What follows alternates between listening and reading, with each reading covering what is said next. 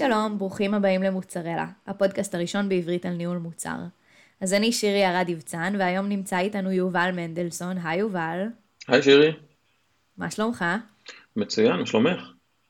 בסדר. אז יובל הוא דירקטור אוף פרודקט בחברת ריוויר, והיום אנחנו הולכים לדבר על משהו שיצא לך לעשות הרבה, אבל לי נגיד בכלל לא, ולהרבה מנהלי מוצר כנראה בכלל לא, שזה מעבר בין תעשיות שונות ובין ורטיקלים שונים. שזה משהו שהוא מאוד מאוד מעניין בתחום המוצר, בניגוד לנגיד פיתוח.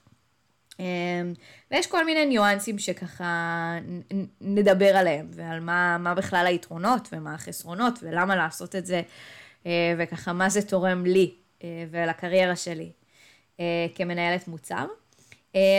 אז בוא נתחיל עם טיפ-טיפה רקע עליך ומי אתה, למי שלא מכיר אותך.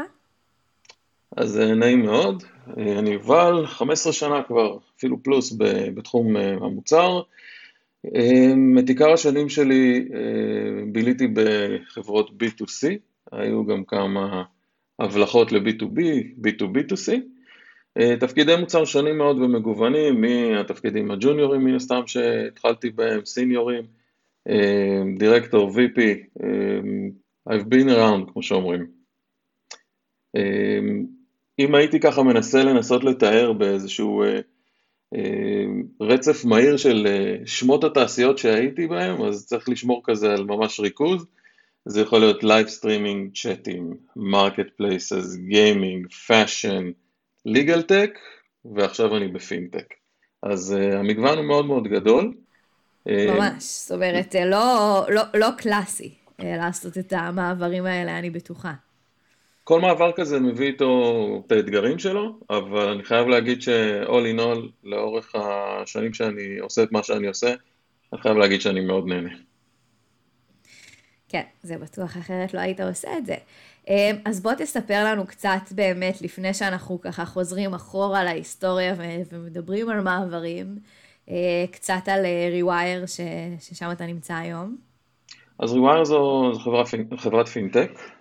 ריוויר שמה ממש למטרה לעזור למהגרי עבודה, גם בישראל וגם באירופה, זה שני השווקים שאנחנו ממוקדים בהם, לעזור למהגרי עבודה לממש את הפוטנציאל הפיננסי שלהם. המשמעות היא בסופו של דבר היכולת שלהם להביא לחיים טובים יותר לעצמם ולמשפחה שלהם מבחינה פיננסית. הטאגליין שלנו זה Financial Services that make you feel at home, זה pretty much מה שאנחנו מנסים להשיג בשביל הלקוחות שלנו. את השוק הראשון פתחנו לפני 7 שנים בישראל כשהחברה הוקמה, למדנו הרבה מאוד במשך 3-4 שנים הראשונות. ב3 שנים האחרונות אנחנו מתמקדים גם בשוק האירופאי, אחרי שהשוק הישראלי כבר הפך להיות מאוד יציב וטוב מבחינתנו.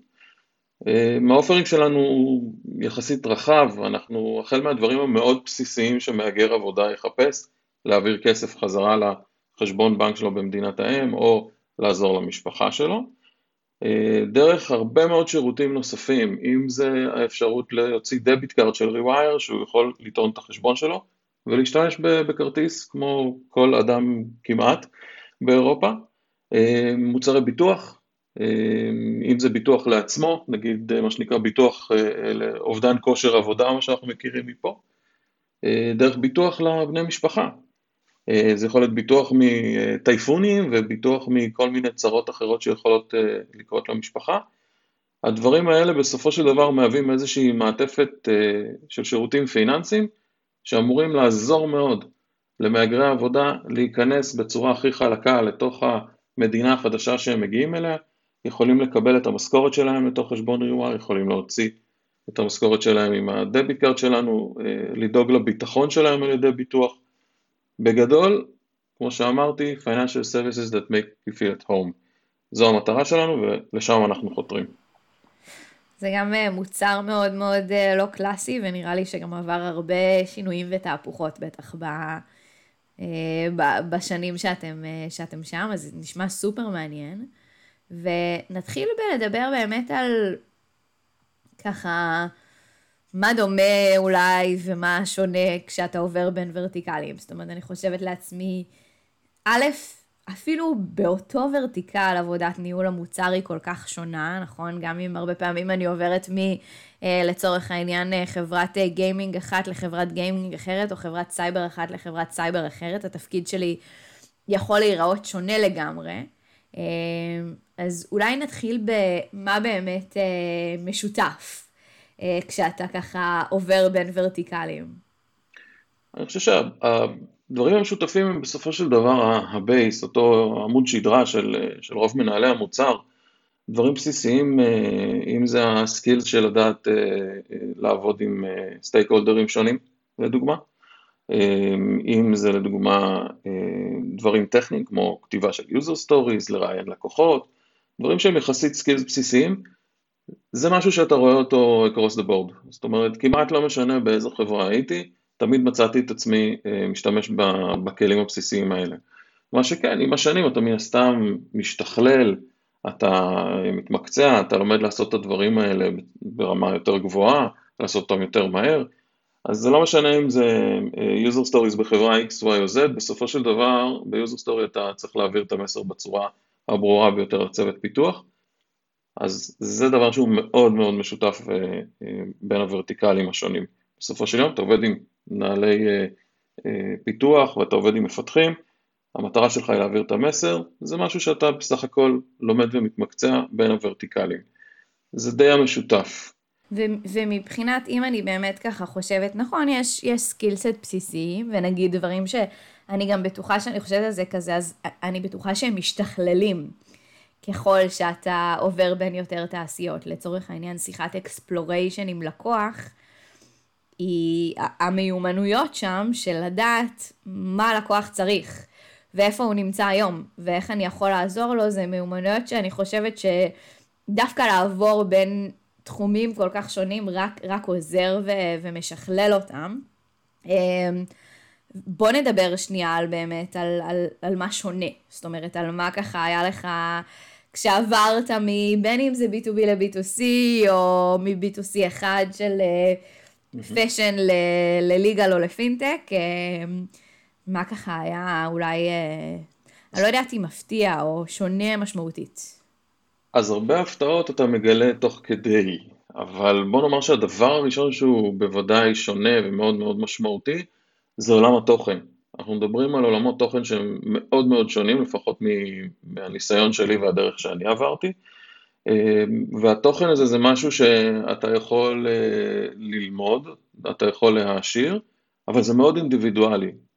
סתם לדוגמה, הגעתי בדרך שלי, מה שנקרא, הגעתי לחברה שהבנתי, עוד אפילו לפני שהתחלתי לעבוד בה, שכדאי לי מאוד להכיר מושגים בסיסיים, ואולי להעמיק קצת את הידע שלי במה שקרוי כלכלה התנהגותית. אז עוד לפני שהתחלתי אפילו לעבוד בחברה הזאת, מצאתי כמה ספרים, אודיובוקס, ואפילו עוד לפני שהתחלתי כבר חפרתי בנושא. אז עולם התוכן הוא מאוד שונה, וכנראה שיש פה איזשהו צורך בלמידה. אין אפשרות ממש לבוא ולצלול לתוך מקום חדש, עולם תוכן חדש, בלי לבצע איזושהי למידה. אז עולם התוכן, אני חושב שזה ההבדל הראשון. אולי אפילו יותר מעולם התוכן, אחד הדברים שהם, הייתי אומר, אולי יותר מהותיים, אם לא המהותי ביותר, זה הלקוחות. ההבדל בין הלקוחות הוא עצום. כמובן שבין B2B ל-B2C הדברים נשמעים ונראים אחרת, אבל גם אם לוקחים לקוחות B2C, בסופו של דבר, זה לקוחות שאתה בא לפתור להם איזושהי בעיה, איזשהו צורך. ואתה צריך להבין טוב מאוד את הבעיה ואת הצורך, אתה חייב להתחבר ממש ללקוח, אז אני חושב שאולי אחד הדברים שהשתכללתי בהם עם השנים, זה לא רק להבין את הבעיה, אלא זה ממש להגיע לרמה של אמפתיה עם הלקוח. אז אם מסתכלים נניח על עולם הפשן שהייתי בו איזושהי תקופה, אז שם באנו לפתור בעיה אחת, אגב גם שם הלקוחות היו מסוגמתים בצורה מאוד שונה במקומות אחרים, 90 ומשהו אחוז מהלקוחות היו נשים, כי זאת הייתה בעיה שבעיקר נשים עומדות בפניה. לעומת זאת, היום כשאנחנו מסתכלים נניח על מהגרי עבודה, אז מהגרי עבודה יש כמעט אינסוף סגמנטים, זה גברים ונשים, זה גילאים שונים, אנחנו עובדים באירופה, אלה מדינות שונות, כל מדינה באירופה יש בה קהל יעד ששולח ליעדים באסיה ואפריקה שהם שונים, אז הצורך להכיר את הלקוח והיכולת לייצר אליו אמפתיה ולהבין את הבעיות שלו, הן מאוד מאוד שונות, גם בין הוורטיקלים וגם נניח היום בריווייר, אני רואה ושם לב שההבדל בין הלקוחות הוא גם אדיר. אז תוכן אמרנו, ואמרנו גם לקוחות או משתמשים, זה שני דברים שהם מאוד מאוד שונים, ואתה לומד עליהם ולומד אותם עם הזמן. עוד משהו שהוא מאוד שונה זה נושא של טכנולוגיה. אם בעולם אחד בעולם תוכן אחד נניח אתה משתמש בטכנולוגיה X, יש מצב שה-X הזה לא יופיע בכלל בוורטיקל אחר.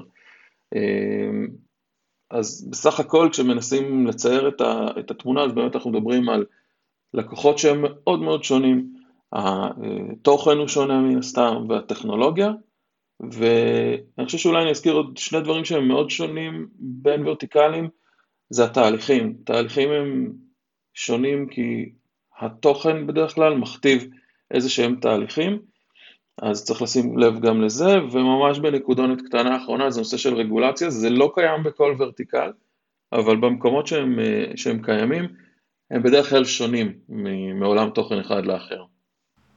כן, אני בטוחה, ואפשר לחשוב גם באמת בתוך, הנה אפילו בתוך העולם של ריווייר על גיאוגרפיות שונות, שיש להם צרכים שונים, זאת אומרת זה משהו שהרי כמנהל מוצר הוא אף פעם לא נגמר. וכשאני חושבת על זה, אז אני באמת רואה את הדברים, זאת אומרת דיברנו על נגיד שיחת אקספלוריישן, או על להתחבר לצורך של היוזר, ואני מנסה לחשוב ככה על למה זה טוב לעבור בין ורטיקלים, או מה זה נותן לי כמנהלת מוצר. אני יכולה לחשוב על הדוגמה שלי ועל הדוגמה של הרבה מהחברים שלי. אצלי זה יותר בתחום ה-Cloud או Security, ואצל חברים זה יכול להיות גם בתחום הגיימינג. אנשים מתחילים באיזשהו ורטיקל, לאו דווקא שהיה להם איזושהי חיבה מוקדמת אליו, אבל הגיעו לשם באיזושהי צורה. ובדרך כלל מאוד מאססים לעבור. ואני רוצה שדווקא ניתן כאן את הנקודת מבט שלך, של ככה מה זה נותן לנו, מה היתרונות עבורנו בלעבור בין ורטיקלים או בין תעשיות. אני חושב שיש איזשהו ביטוי כזה אצלנו, המנהלי מוצר, שאומר שאחת הבעיות שלנו זה שאנחנו מאוד מתאהבים בפתרונות, ואנחנו קצת מחמיצים את הבעיות. אני חושב שהתהליכים שעברתי במעברים בין ורטיקלים חידדו לי מאוד את ההבנה והצורך לאתר את הבעיה בצורה מאוד חדה. וככל שאתה מרחיב אופקים נקרא לזה ועובר בין ורטיקלים, אתה מכיר יותר פרסונות. ואני חושב שאולי הנקודה הכי עמוקה בכל הסיפור זה הנושא של אמפתיה. ברגע שאתה מצליח לייצר אמפתיה כלפי המשתמשים, הלקוחות שלך, אתה מצליח להבין את הבעיות שלהם בצורה הרבה יותר חדה. אתה קודם כל מתמקד מאוד בלהבין ולנתח את הקושי, את הבעיה, את האתגר שעומד מול הלקוח.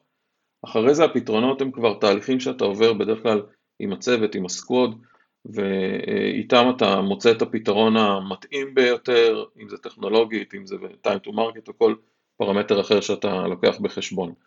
אז אם הייתי שם ממש בטופ, אני חושב שזה הפך אותי לבן אדם שמכיר הרבה יותר פרסונות והרבה יותר אמפתי כלפי הצרכים של הלקוחות או המשתמשים שלנו.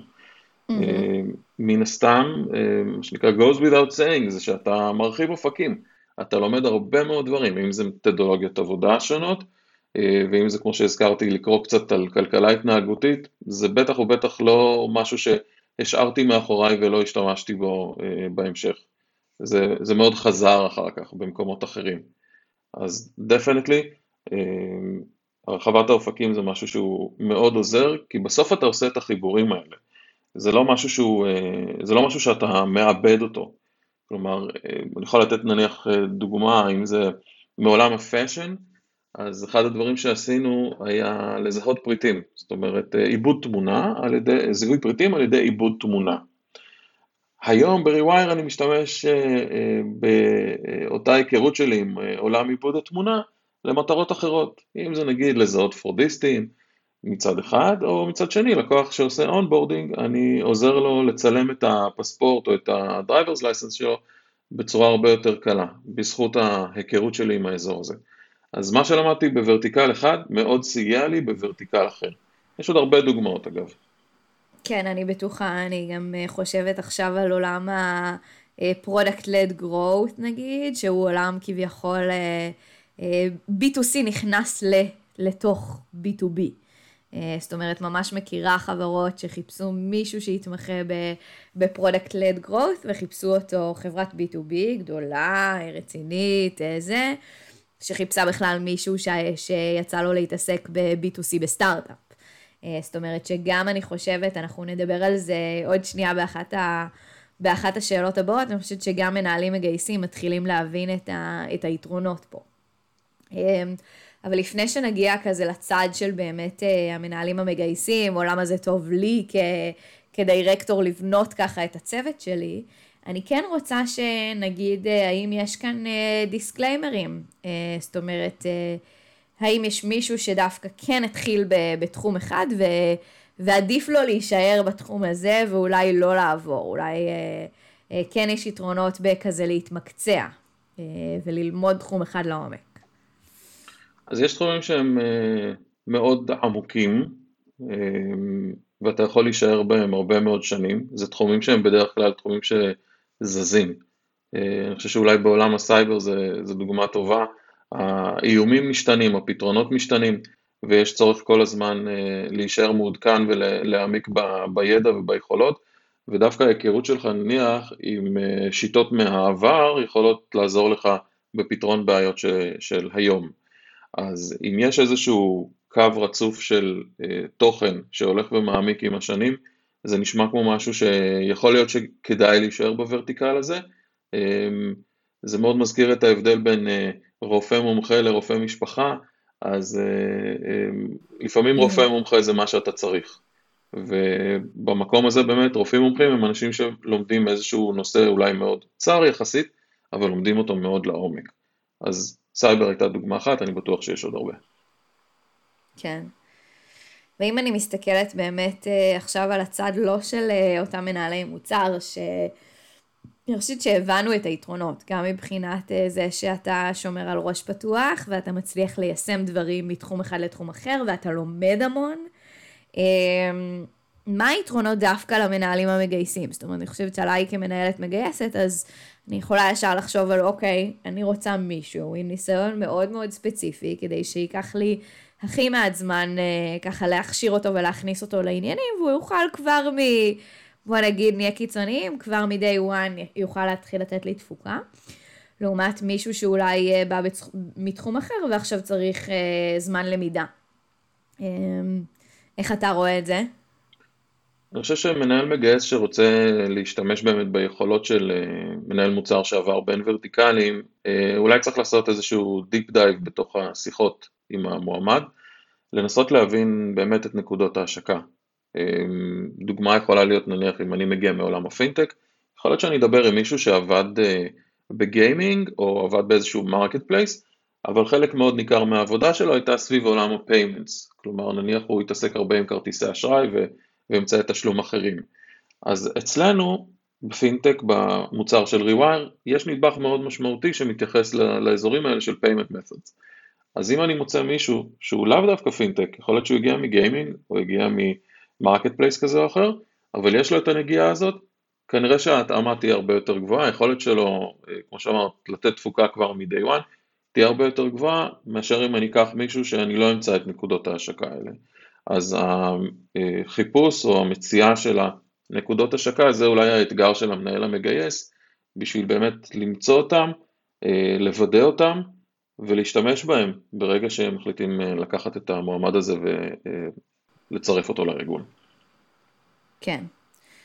ודיברנו על הדוגמה של ככה העיבוד תמונה, יש עוד דוגמאות שאתה יכול לתת של באמת ככה איך אתה יישמת דברים מוורטיקל אחד בוורטיקל אחר, או על הערך שזה נתן לך ככה לקראת סיום?